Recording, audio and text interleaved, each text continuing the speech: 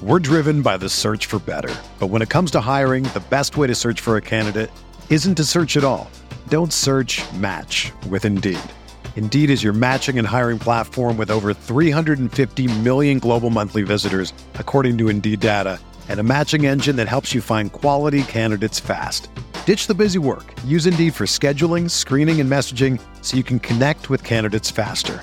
Leveraging over 140 million qualifications and preferences every day, Indeed's matching engine is constantly learning from your preferences, so the more you use Indeed, the better it gets.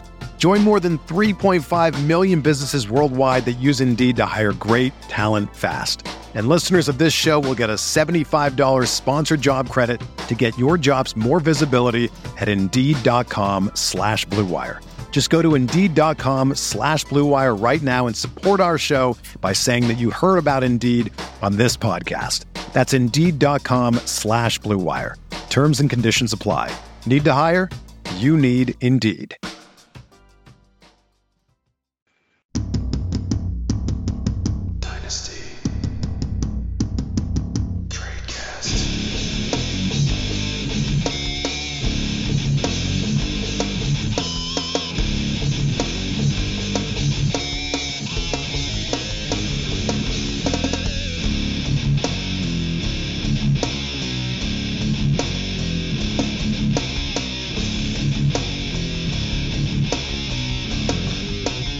Hello, everybody. Welcome back to another edition of Dynasty Tradecast on RotoViz Radio, brought to you by the Blue Wire Network and our friends over at Underdog, the home of Best Ball Mania 3, the biggest best ball tournament ever.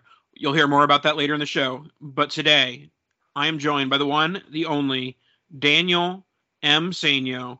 How's it going tonight, Dan? I know I say M every time, and you say no every time. It's going. We're on the NFL draft hangover. I think pretty much all of the undrafted free agents have kind of found a home, at least the ones that matter. Obviously, the draft occurred, and those were some things. But we also had some crazy trades, not only just draft pick wise, but player wise. Yep, so we'll get into all of that. I've got 8 jam-packed topics for the SHOW show. So let's get into it. First, we're going to start off with the wide receiver swappage, including a pick of A.J. Brown to Philadelphia and then Treylon Burks to Tennessee. So we'll start with the Philly standpoint on this one. You and I are not the biggest Jalen Hurts fans, but this is a signal of Philly is all in for Jalen Hurts in 2022. And if he doesn't prove, good enough, they have a repertoire of picks in order to trade up to get one of those better quarterbacks for this receiving core of Devonta Smith and Dallas Goedert and A.J. Brown come 2023. Yeah, I mean, this is, for me, just putting lipstick on the pig. I don't think this. I mean, you can say what you want. You can say that they love Jalen Hurts and whatever. This is posturing to me for a potential playoff run because of their defense, because of their O-line, and because of the weapons. I mean, if they turn this offense into like a just a running offense, but now you add A.J. Brown, you still have Devonta Smith and Dallas Goedert. I mean, they can be explosive. We've seen them have their explosive games. It's just inconsistent, and that all kind of stems from Jalen Hurts. So my feeling here is they still feel like they can win regardless of who's at quarterback. So whether it's Jalen Hurts or Nick Foles or whoever it happens to be in 2023, I think this is just them getting ready for a potential big quarterback in 2023. Or if Jalen Hurts learns how to throw in, this off-season's time, maybe all of a sudden the Eagles are just Super Bowl contenders. Right now, I think they're a good playoff team. If they had a quarterback that could hit a standing target, I think they would be a Super Bowl contender. Yeah, I think that, honestly, I'm not a huge believer. We saw when the pressure is on Jalen Hurts, when it's not prevent defense, when it's not laid back defense, that he's just not as good of a passer as when, that defense doesn't have their ears pinned back. And so My feelings on AJ Brown to Philly is that it's a setup for the next quarterback, and also more so than anything, it's a easy sell high opportunity for Jalen Hurts. And granted, that's just us like buying our own shit talk essentially, but that's where I'm at with Jalen Hurts and AJ Brown is that he gives you an opportunity to try and sell high on the guy. He might be valued as like a low end QB1 in Dynasty now with this arsenal. I mean, you could treat him if you really wanted to. If your team is like, this is the last year of your window, Jalen Hurts could win you a league this year. I think he's going to have a substantial number of points. He'll probably end up being a top 5, 6, 7 quarterback because of his rushing upside. And now because of the weapons, I mean, they can do dump offs, and Devonta Smith and A.J. Brown will be able to do a hell of a lot more with that than anyone in Tennessee was doing that wasn't named A.J. Brown. So I don't think this is a huge difference from Tennessee to Philadelphia for A.J. Brown wise. I know a lot of people are pushing him down the ranks. I don't think it can get really much worse than bad Ryan Tannehill. We saw good Ryan Tannehill for like 10 weeks 2 years ago. But at this stage, I think Jalen Hurts and Ryan Tannehill are probably comparable. So even though he does have significantly more people looking for targets as well than he did in Tennessee with the half-dead Julio Jones and then whatever they had at tight end, I don't know how he dips below like 115 targets, even with a lower volume passing offense and a rush first feel, which will most likely be, but who knows? Maybe, like I said, maybe Jalen Hurts learned how to throw. So I don't think this is a real big dip for AJ Brown. If you can buy low, I still think I would. I think it potentially is going to hurt Devonta Smith a little bit more from a volume perspective. It takes away his like fantasy wide receiver 1 ceiling. That was there before the trade. I don't really. I mean, certainly I don't see Jalen Hurts supporting 2 wide receiver 1s.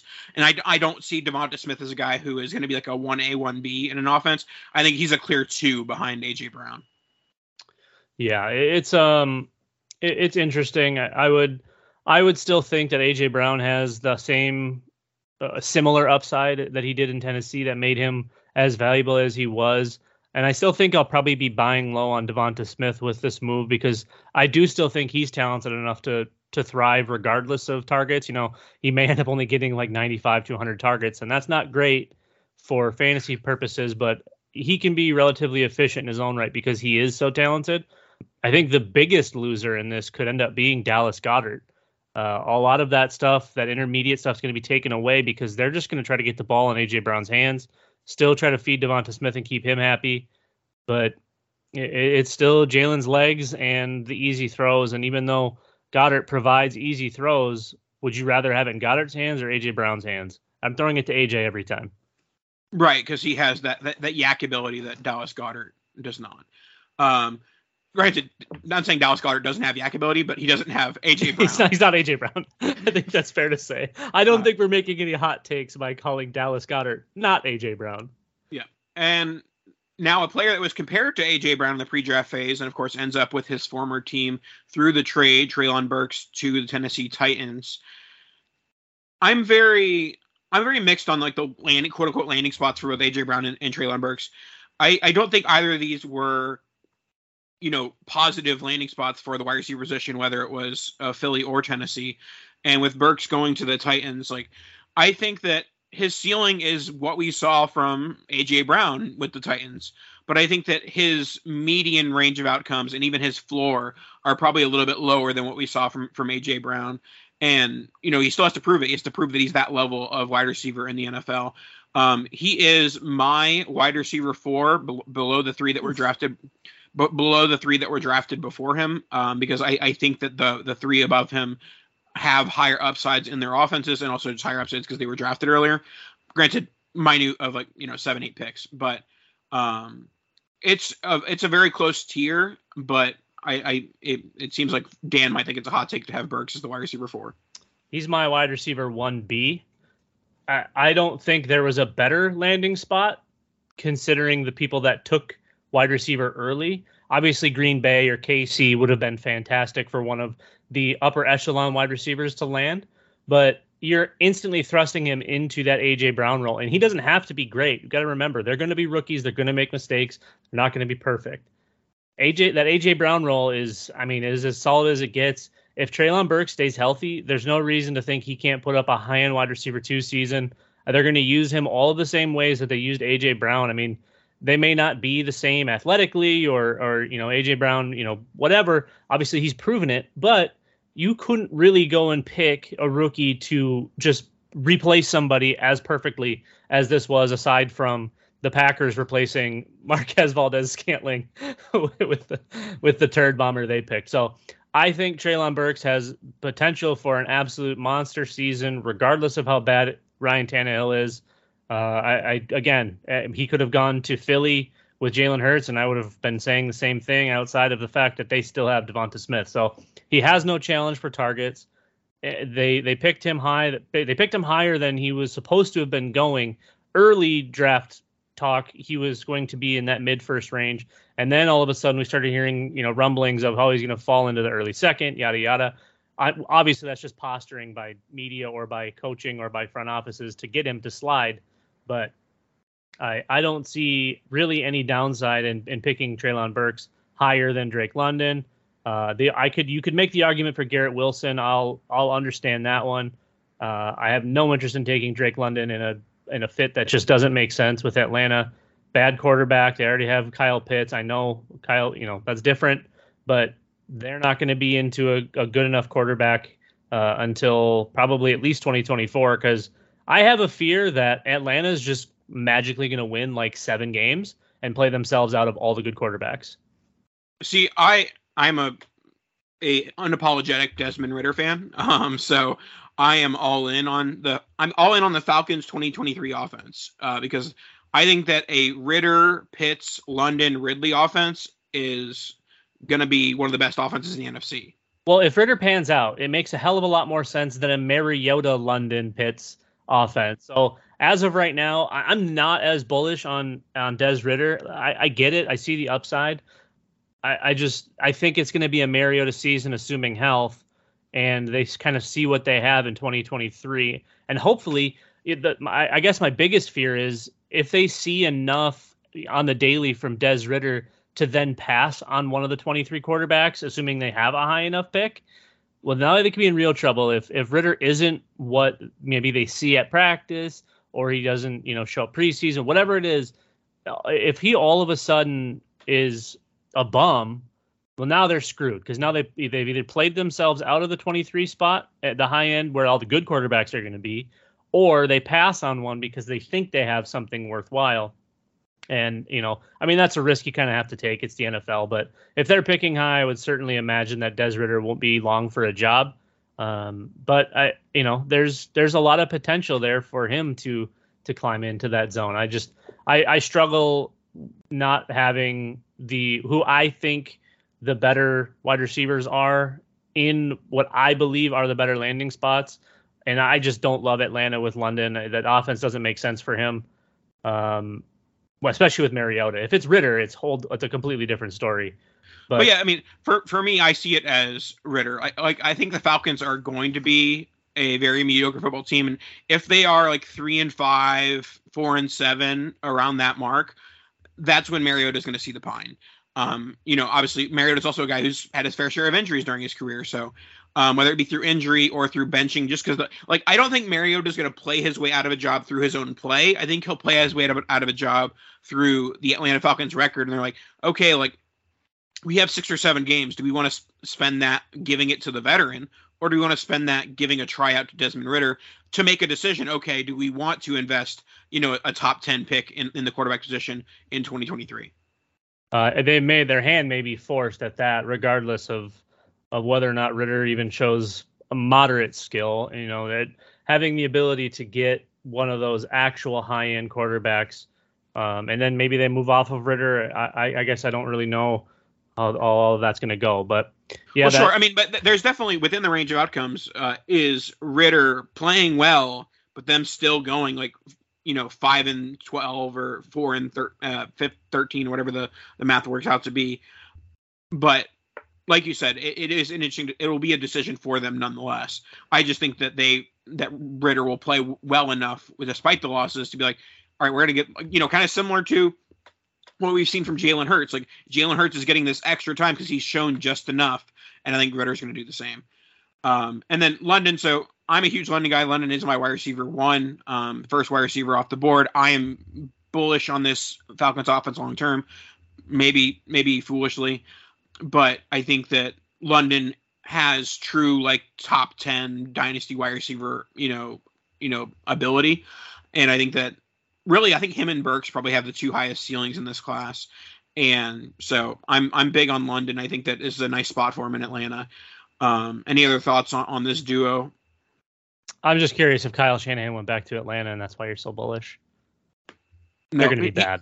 He's going to when Shanahan gets fired. Okay. Now it's all making sense. I forgot you have that crystal ball over there. No, I mean, I get it. Like the draft capital and the profile of Drake London should be super, super sexy. And everybody's talking about all of these things that they see and the explosiveness and this and that and the other thing. And when I watch him, I just don't see it. And the plays where he's looking like head and shoulders above the opponent. He's playing against like what are barely Division I cornerbacks, like the Pac-12 or 10 or 13, however many teams are in the division. Now I'm never going to guess it right. They have some of the worst cornerback play outside of the kids from Washington. And guess who Drake London hasn't played? Those kids from Washington. So I really struggle with the level of competition in that conference. I get it. You still got to do it and you got to make the plays, but he looked very mediocre a lot of the time and extremely good some of the time. But when he looked good, you could see that light at the end of the tunnel. So I get the upside. I get the draft capital. I understand all of that. I just don't love him on paper, especially considering the landing spot ahead of Jameson Williams, Treylon Burks, even Garrett Wilson. I have a list. Would you like to hear my list? Go ahead. So this list is courtesy of our friend JJ Zachariason at Later On Quarterback. The list is 200-plus pound early declare wide receivers drafted in the top 10 since 2011. A.J. Green, Julio Jones, Justin Blackmon, Sammy Watkins, Mike Evans, Amari Cooper, Mike Williams, Jamar Chase, Drake London. That is a impressive list that, like, when the worst case scenario from your list from a football standpoint is like Sammy Watkins and Mike Williams, it's a pretty good list. Granted, it's still a 10-year, 12, 11-year list, but thought I'd throw that out there. Gotta love those cherry-picked stats, eh? Oh, anything to prove my narrative. Speaking of cherry-picking, Hollywood Brown, he will be cherry-picking some touchdowns from his former college teammate, Kyler Murray, as he is traded to the Arizona Cardinals for a first-round pick. Essentially, the Cardinals got a third-round pick in return as well. And then DeAndre Hopkins suspended. We have to pretty much assume that they knew the suspension was coming prior to this trade. So how much of this trade is posturing for Kyler Murray's contract extension? How much of it is filling the need of the suspension? And, what does this mean for that offense moving forward? Well, I think it's a pretty mixed basket, but I think one kind of hidden takeaway from the whole deal is they're probably going to be running a lot more 2 tight end sets because they re-signed Ertz, give him all that money, but then also you bring in Trey McBride, and now, and Trey McBride can play. He kind of showed us in college that he's ready for the new age NFL. He's the big move tight end that can do all of those things, and now all of a sudden Arizona's kind of at a loss for talent. They do bring in Hollywood Brown, which is a huge get, but now you're out of DeAndre Hopkins for 6 games, who's coming off of an injury, and you still have Rondale Moore, who that's just a gigantic question mark. Well, who else are they putting on the field? I feel like Trey McBride was brought in to do something very specific. I love the move for Hollywood Brown. I love it for Kyler. I love it for the whole offense. I think short term is probably not as great because defenses will just focus him. Whereas if Hopkins is on the field, he's going to be wide open like we saw when A.J. Green was wide open on the field. The skeleton of A.J. Green was just out there free like every play. Yeah, I'm a believer in Hollywood Brown in this with this landing spot in Arizona. I think that his upside increased precipitously. Like, sure. usually, when a guy goes from a wide receiver 1A, 1B situation to being a clear wide receiver 2 once Hopkins returns in week 7, week 8. But I don't think that matters because Hollywood Brown and his stats are going to be so reliant on that ADOT, on those air yards, and Kyler Murray is going to, provide those numbers at a much higher rate than Lamar Jackson does. Yeah, I mean, that's kind of been the downfall of Lamar for the last couple of years. Even though he looked better, I think this year, it's been A, volume, but B, actually pushing it down the field. And we know Kyler's not really afraid to take those chances to push it downfield. And, bringing in Hollywood Brown, I think that's going to be huge for the offense. When they get back to 100% with Hopkins, and we would assume at this point that Kyler will be signing an extension at some point, considering the fairly large move that Arizona was willing to make on his behalf, I would imagine this offense is going to be pretty formidable. I think if James Conner can be, the kind of rock he's been as far as holding down that backfield, they lose out on Chase Edmonds, which is tough. I think he was a nice piece of that offense, but hopefully we do backfill that with Rondale Moore. I think it's a lot of upside gain for the entire offense by bringing in someone that can open it up like Hollywood Brown, and you still get your elite wide receiver 1 in DeAndre Hopkins, but after 6 games. So I think it's great for Kyler. I think if anyone's been down on him because of contract talks, it's still maybe a decent buy time, but you're probably not going to be getting much of a discount, maybe like QB5 for somebody that's really low on him, spending something like that. I think the Kyler buy, and this might just be, the risk aversion in me, but I think if I'm buying Kyler, I'm trying to use a piece like Deshaun Watson plus. Yeah, where for sure. Deshaun Watson's price has risen so much that you could probably do like Watson and like the 202, or like Watson and, a late future first or something like that. And that can get you Kyler Murray. And granted, you might then say, okay, am I risking the contract negotiations versus the other stuff? But I think that would be, if I'm trying to acquire Kyler Murray and I have, a quarterback in that tier, that would be the type of move I'd be looking to make. A move I've made twice this offseason.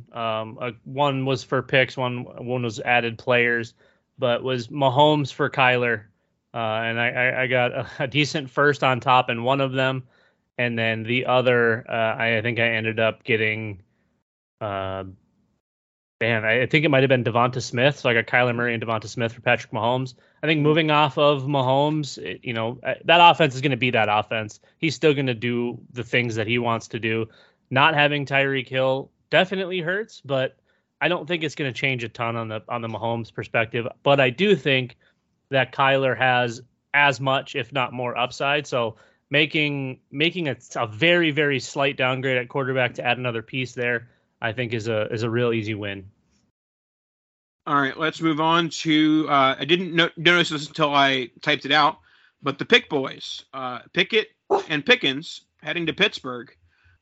I think the big takeaway here is that Pickett's the QB1, especially with the drop that we'll talk about shortly of Malik Willis. But, he's such a high draft capital compared to his peers. And now he has a nice repertoire of weapons with Deontay Johnson, who's, a potential to walk with his contract. If you look at their 2022 weapons, Deontay Johnson, Chase Claypool, George Pickens, Pat Freiermuth, and Najee Harris, that has the looks of a very good offense. And honestly, it's very similar to Philadelphia's offense, where it's like if the quarterback part gets figured out, it could be a very lucrative offense to have for fantasy. Well, based on that, little note there, I would much rather have Jalen Hurts than Kenny Pickett. I don't think Kenny Pickett is good at all. This is a tough one for me because he by default has to be your QB1, but I think he's probably like the 4th best quarterback in this class and got picked 3 rounds too high based on where everybody else went. So I think you're right, though. I think it might end up being a real cheap way to get in, like a mid to low end QB2, just based on what he's surrounded by and the history of Pittsburgh and how they've been able to produce. I mean, even the bad ones, aside from like Duck Hodges or whatever his name was, and Mason Rudolph, because they're actually bad. Like, I don't know how they were even in the NFL as quarterbacks. We'll see. I would imagine that they'll probably want him out there right away, but it's going to be Trubisky for maybe a short period of time. I think only time tells us who actually starts there.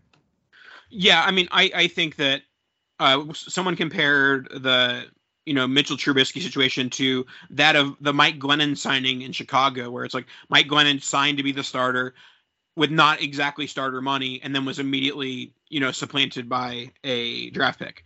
So, but who was that? Who was the draft pick? Oh, it was Mitch. Yes. So there you go. Full circle. Mitch replaced Mike Glennon, and now Kenny Pickett is going to replace Mitch fairly shortly. You talked about trying to get a cheap piece of the offense. That's definitely a very important strategy in best ball, and even more important in a best ball tournament. So Kenny Pickett, I know you aren't the biggest fan of his, but if you want to get a stack of the Pittsburgh Steelers, getting a Kenny Pickett and Deontay Johnson and Pat Freiermuth stack might be something we might be looking for as, a low end stack. Like, people are like, okay, I'm going to go after the Chiefs stack, or I'm going to go after the Chargers stack. Is a Pittsburgh Steelers stack of Pickett, Freiermuth, and Deontay Johnson going to be the secret winner of the Best Ball Mania 3? Well, I don't know if it's going to be the secret winner. I'd probably mix in a Najee Harris, but I mean, I think technically we're all secret winners because of how great UnderdogFantasy.com actually is. We are talking about the best place to play fantasy football this summer, this year, whenever, anytime. It doesn't matter. Underdog Fantasy is the place to be. Their Best Ball Mania 3, this is the third time, the Best Ball Mania 3 tournament has a $10 million prize pool. Think about that. Nathan, what would you spend $10 million on? I don't know. Perfect. A nice house.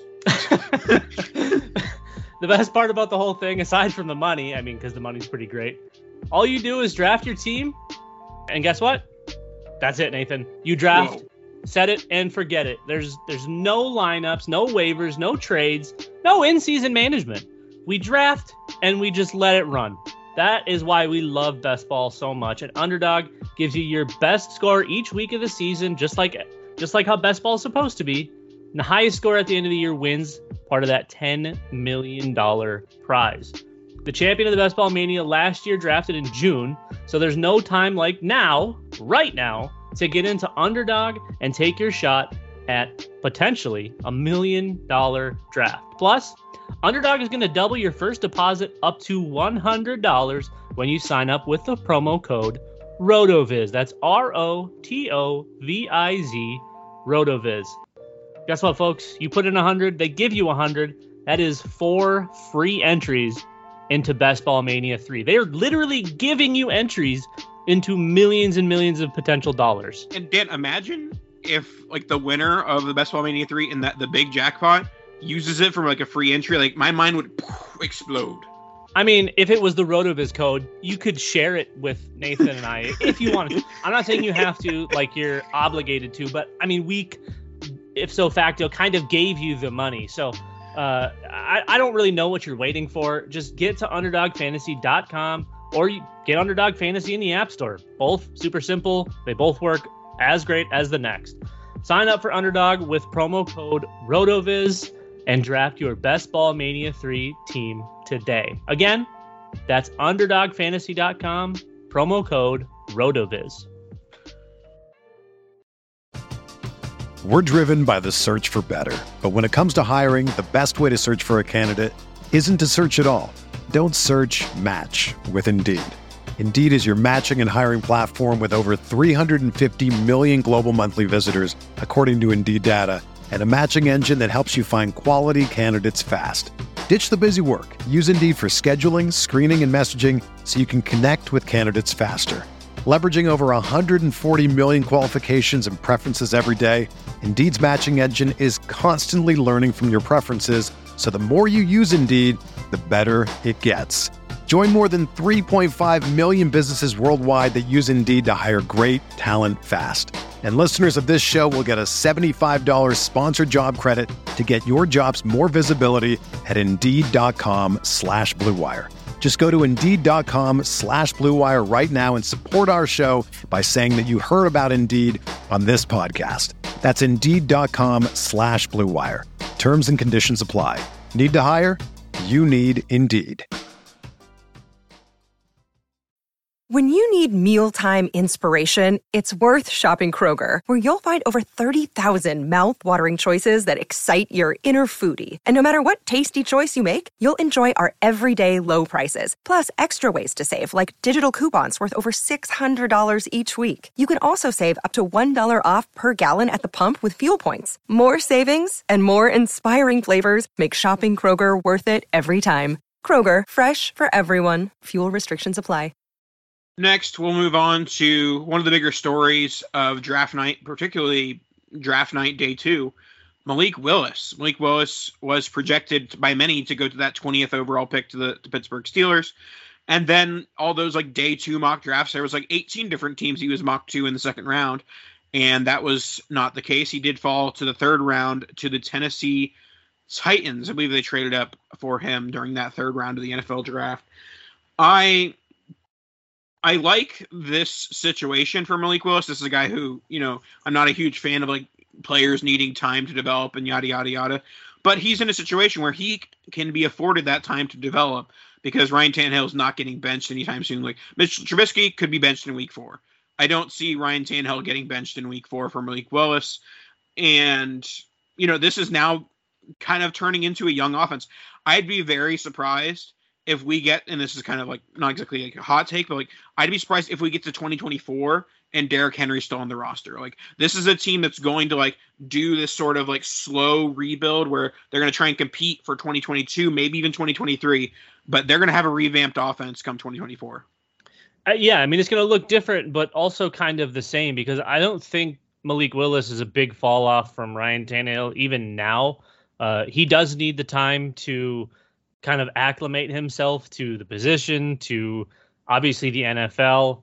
But I'm less like ready for just Ryan Tannehill to be the quarterback. I see Malik Willis having a little bit clear of a path to being quarterback. I really do. And there's so much upside provided in what Malik can offer. Tannehill at this point is, he's backup level. He had the one shining star, get me away from Miami year.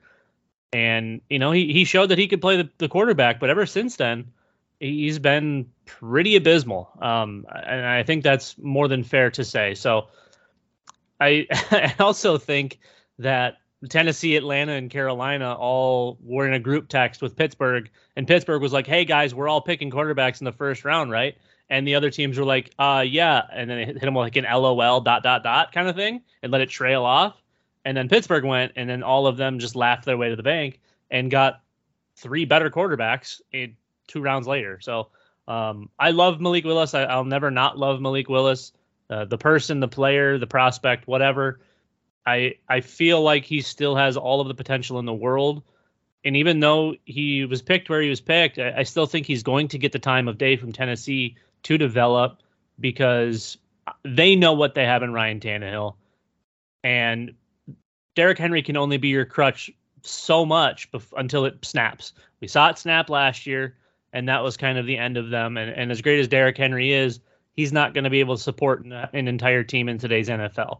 You need to be able to throw the ball. You need to have a little bit more dynamic of an offense. And Malik Willis can provide that. So I'm still going to be acquiring as much Malik Willis as I can. The question with him is price. So Nathan, where is the first spot you're comfortable taking Malik Willis in 2QB / Superflex?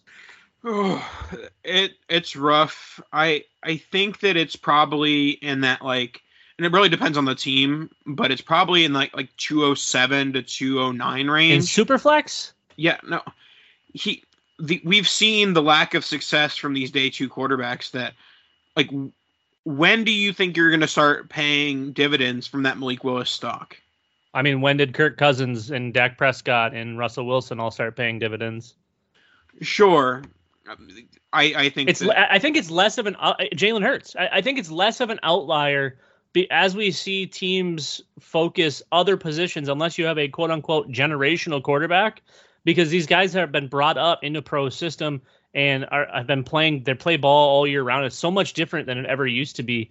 It's hard to use those hard cutoffs like second round, third round, whatever, on that specific position, because we've seen so many good ones come out from later in the draft where, I mean, I'd be in that 110 to 112 range, assuming any of the wide receivers or Kenny Pickett are all gone. Any of them that I would have any interest in, and then Breece Hall and Kenny Walker. I think if you get beyond that stable, I mean, there's no more upside than Malik Willis. Yeah, I mean, personally, I'm taking all of the wide receivers, Dotson, Watson, Pickens, and Mechie and Sky Moore over Malik Willis. And that's probably really where the differentiator is, that you're probably taking him over Mechie, Sky Moore, and probably Watson as well, because I feel like you mentioned you're not being a fan of his. I think Mechie and Pickens would be the only two that I would kind of balance with. The other ones I'm indifferent on. I do still think Mechie, who we'll probably talk about at some point on a future show, and Pickens both can be difference makers. And I just in 2QB, I mean, that's the cheapest that they're ever going to be. So if he starts to slide, you can get him at like 204. If he's sitting on the board, I mean, I would happily trade a 2 and a 3 to move up to get Malik Willis if that's an option. Yeah, and also, as we always talk about, league size and roster size matters with this. Like, it's a lot easier to carry Malik Willis when there's 28 roster spots than if you're carrying like in that 20 to 24 range. Not saying that it's going to take like 8 years for Malik Willis to play, but I think that at the very least you're waiting for a year and a half. Like, I think that's like the bare minimum for what you're looking at with Malik. Actually, no, that's not true. It's a year. The year is the bare minimum because they do have the out on Ryan Tannehill's contract in 2023. I think it's going to be like week 12. They realize that they need a wide receiver 2. They move Tannehill back to wide receiver, plug Malik in. They run option with Malik Willis and Derrick Henry and Treylon Burks, and they just go absolutely wild. Speaking of going wild, the New York Jets went pretty wild on day one. They have 3 first rounders or four first. I think it was like 11. I feel like they were picking every other pick. They had their fair share of fun on draft night on night 1 and going into night 2 with the Breece Hall pick early in the second round. So Breece Hall early in the second round, Garrett Wilson in the middle of the first round at pick 10. So my hot take on the Breece Hall thing, I'm not worried about Michael Carter at all. I know some people use that as an excuse not to draft Breece Hall. I use my infatuation with Drake London to not draft Breece Hall 101. I have Breece Hall as my 102 behind Drake London, but I'm not going to fret or shake my finger at someone taking Breece Hall over Drake London. I am understanding of why Hall is maybe a safer bet than London at that pick. And then Garrett Wilson's the guy who I have wide receiver 2 behind London. And, similar to, I talked about Philly and Pittsburgh, like, I'm buying this Jets offense because I am a believer in Zach Wilson. Like, if Zach Wilson is competent whatsoever, like, the Jets are going to be like a top 12 NFL offense. I think what frustrates me the most about the whole thing is that because they've had such good drafts, the last 2 drafts, my really funny Jets tweet about the plane crashing and them chanting JETS, Jets, it's no longer relevant at this stage because when did they learn how to draft? I'm in utter shock. They get 2 of probably the 6 best offensive playmakers in the draft. You bring in Breece Hall, who is pretty easily the RB1 for me, and you get Garrett Wilson. There is a treacherous size gap between RB1 and RB2. I don't know if it's treacherous, but it's we'll get that's the next topic. There's a treacherous size gap. The valley that it lies between them, I think his name is Pete Carroll. So I think this is a pretty good uptick for me as far as all things Jets go, but I mean, you said it, the real winner here is going to be Zach Wilson. Even if he's mediocre, I mean, this offense can cruise. They have such great playmakers now from top to bottom, really. And they've added to the line, and that's going to be a lot less of an issue as it was. But having playmakers and people that can free things up and open up the offense is so important, obviously. But now you have real ones. You have Garrett Wilson. You have Breece Hall. You bring back Elijah Moore. That offense is scary now, and it's just been the NFL mockingbird for however many years. They've all of a sudden figured it out. So I think Breece is the 101. I've talked about it the last couple of weeks where, that first running back off the board, whether they're first round or early second, and the Jets talked about trading up to the first. That is what it is. There isn't actually anything to show that they were going to do that, but nonetheless, Breece is the first running back off the board, and historically that is all things pointed upwards for him. So I think you're going to get a lot of production quick. I have no fear of Michael Carter whatsoever. And I think Garrett Wilson and Elijah Moore are a beautiful tandem as far as wide receiver goes. So this offense has significant more upside than people are probably giving it credit for. And if you can get a discount just because of the name on the jersey, I think you might have to go out and buy a few shares. Didn't the Jets draft a tight end? Who was the tight end they drafted? It's a good question. I don't know if you know this, Nathan, but we hate tight ends on this show. So I'm not entirely sure. I remember they drafted a tight end, and I'm like, didn't they sign? Because they signed C.J. Uzomah and Tyler Gronklin. Ruckert, maybe? Did they get Ruckert? Yes. Ruckert, there you go. Yeah. And I like Jeremy Ruckert, so that's another bonus for the offense, assuming he gets in and gets some playing time. He's probably tight end 3 in the class. I mean, Trey McBride, I think, is your clear one. Jelani Woods is probably 2. Yeah, Jelani Woods got higher draft capital than I think I was expecting. Sure. And going to a solid landing spot in Indy is definitely a positive. But let's go on to the treacherous gap between RB1 and RB2. And that's Kenneth Walker going in round 2 to the Seattle Seahawks. I know that sometimes Twitter thinks that we're smarter than NFL GMs. I am 100% positive that Twitter is smarter than the Seattle GM. Is John Schneider still the GM there? I think so, unfortunately. How they could draft Kenneth Walker and walk out of the 2022 draft without a quarterback makes zero sense. I understand the concept of let's wait for a quarterback next year, but they're not doing that. They're not waiting for a quarterback next year because Pete Carroll is old as crap, and that team is not set up to fully rebuild because they keep on not doing it correctly. The only thing they've done correctly so far is trade Russell Wilson, and that's the only rebuild stuff they've done correctly so far. That's it. It's scary. I think this draft pick tells us a total of 3 things. Number 1, Pete Carroll / John Schneider are idiots. 2, Chris Carson's probably dead.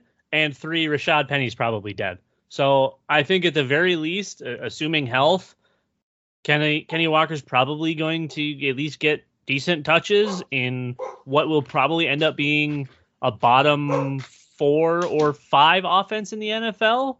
They still have DK Metcalf. You still have Tyler Lockett. Drew Lock has shown to be at least marginal. I mean, he can complete passes. So he's got that going for him. Volume is really going to be the driving factor for Kenny Walker. I would struggle to take him over any of the first round wide receivers. Maybe even Dotson. That's probably the spot where I would be fine interchanging.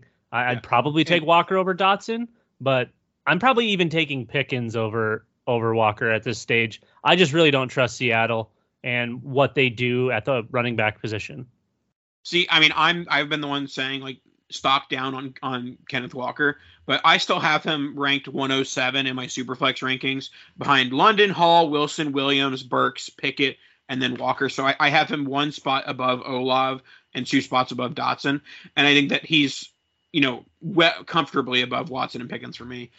But nonetheless, I don't see it. I mean, I'm a big Rashad Penny fan. I don't think that he's quite dead. I think that, they're going to split work, especially early on, in year 1. I'm not sure what contract Penny signed. I don't have that right in front of me.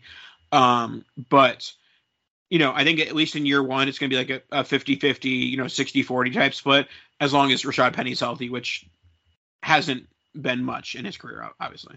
Well, yeah, I mean, it's been almost absolute zero. When he's been healthy, he's barely played because either he gets hurt immediately or Chris Carson's healthy, and obviously you're going to put Chris Carson on the field. So it's a 1-year prove-it deal, essentially, for Rashad Penny. It is, I mean, moderately significant. It's not huge by any means, but he's got a $5.5 million cap hit. So I think they're probably banking on him being at least partially healthy. And supplementing with Kenny Walker's probably not going to be the worst thing in the world. So I do think, short term, it could be tough, and it's not going to probably bode super well for Kenny Walker as far as historical data goes, because I don't think he's got any chance of being like a top 20 or 25 running back unless Rashad Penny does in fact miss like a full season or even half a season. I think that would be a very difficult task. This is just kind of all around a pretty sad offense. I don't even know what to do with DK Metcalf at this stage. We're not talking about him today, but just all in all, I think all you have to do is close your eyes and say DK Metcalf walk, DK Metcalf walk, DK Metcalf walk. Just hold out. But then he tweets that they're close on a deal and he's going to be in Seattle for the foreseeable future. So that's depressing. I'll cry about that. All right. More things to cry about is when teams unnecessarily take running backs too early. That 3 teams in the NFL did that this weekend. At least 3 teams, I guess 4 teams if you count the Seahawks.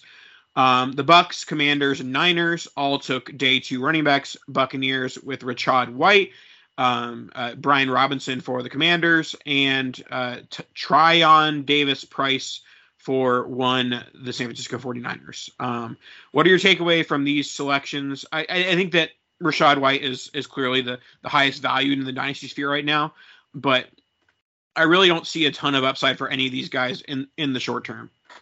Well, first of all, let me thank you for not including James Cook in this list because that one made sense. I know, but I also love him, so I appreciate you not hating on my love. Yeah, I mean Tampa, I get it. Leonard Fournette's injury history hasn't exactly been spotless. He's been better as of late. I feel like he's played a hell of a lot more football lately. They signed him to a 3-year deal, and they re-signed Gio Bernard. Here's the thing, though. They have a clean out after 2023, and that's kind of where that conversation ends. I don't obviously love them going and getting Rachaad White here, but again, it's kind of partly the draft capital that makes you kind of still be a little bit in. There's potential he gets to play with Tom Brady if Fournette gets hurt. Gio Bernard is going to be a factor in some fashion, but I don't think you spend a moderately high pick on running back if you don't have some kind of plan for them or see something in their game that can either A, supplement the offense, or B, fulfill the offense when somebody happens to go down with injury. So I think the Bucks with Rachaad White it's an interesting one. I think the one that I probably despise the most is going to be Brian Robinson to the Commanders. That sucks for Antonio Gibson unless it's just a spot filler. But I mean, McKissick's back. Now you bring in Brian Robinson into that mess, and all of a sudden Antonio Gibson is a lot less appealing than he was, a month ago. So that's a tough one. And honestly, I expect the 49ers to draft like a day 2 running back every single year until Kyle Shanahan's 936 years old. That's the nature of the beast. He's going to continue to do it. They'll get an undrafted one that ends up being good and a second round one that ends up being wasted, and then you just balance them out. And they couldn't have just, if they wanted to waste it on a day 2 guy, couldn't they take an Isaiah Spiller? Couldn't they at least have made me the Isaiah Spiller, if he would have gone in the 3rd round to the Niners, he would have been my 102. It would have been ridiculous. Yeah, he would have been like Devonta Freeman for me. It would have just instantly turned into love and move him way too high. And then of course, Isaiah Spiller unfortunately gets one of the worst possible landing spots, having to play behind Austin Eckler. So but it's the Chargers offense. That's true. There is some upside I never want anyone to get injured, but and speaking of, underdog and getting in the Best Ball Mania 3, like getting these rookie running backs that clearly could go into workhorse roles is something you can do. Like, don't handcuff, like don't get Eckler and Spiller. But like if you get Eckler, then get Rachaad White, or if you get Eckler, then get Brian Robinson, because then when Antonio Gibson gets hurt, you're benefiting double. You have the Eckler and you have the guy who's taking over as the RB1. So that's a sneak in some best ball advice for these are some intriguing day 2 running backs from a redraft perspective, even if we don't necessarily love the dynasty value of them. So before you wrap that portion of it up, I think we close out with outside of your top 12 to 15, because I think it's probably pretty similar for everybody.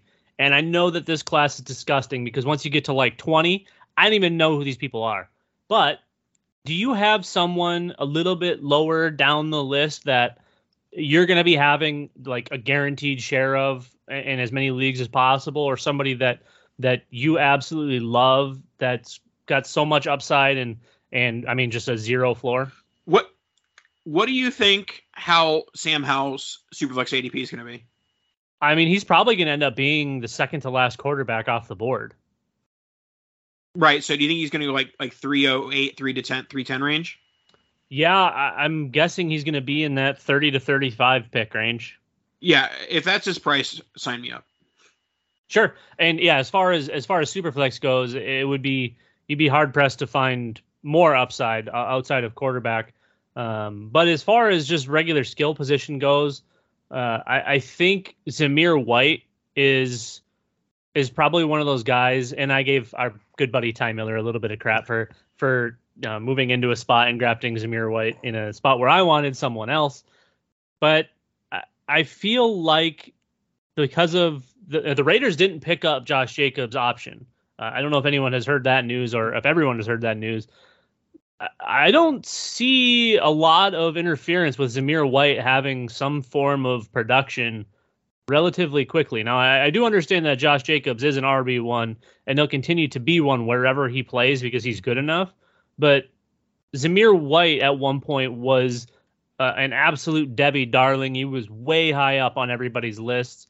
Over time, obviously, things changed a little bit. But I think if anyone outside of the first round and a half, he's got a pretty good line to some production, and he's got the profile that, as, he was a 5-star right out of high school. Mm-hmm. Yeah. I mean, we've seen that on Twitter the last couple of weeks as well. Chase the stars, man. Stars matter. And one last thing before we head out.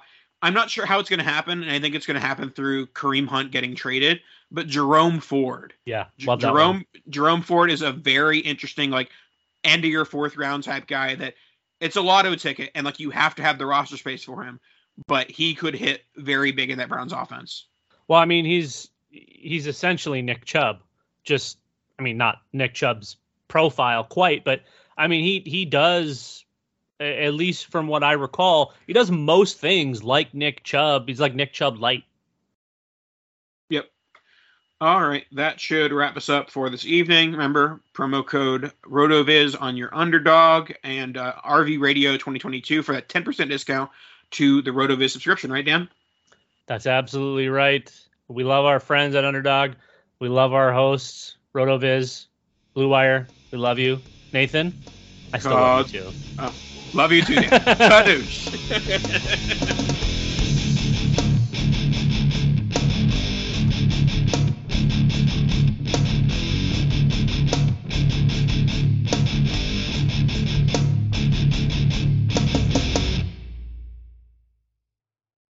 Nice Straight Cast on RotoViz Radio, brought to you by the Blue Bot. Let's start over. That one.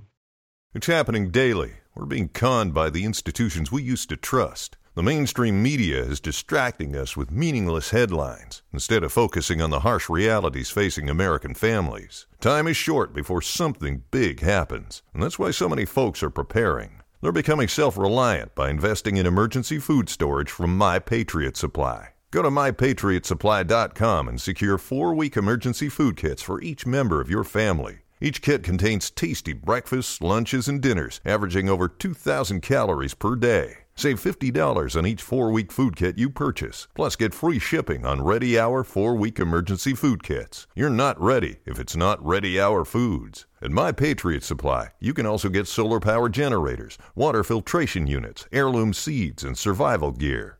Order by 3 p.m. and your unmarked boxes ship the same day. Shop MyPatriotSupply.com today. MyPatriotSupply.com.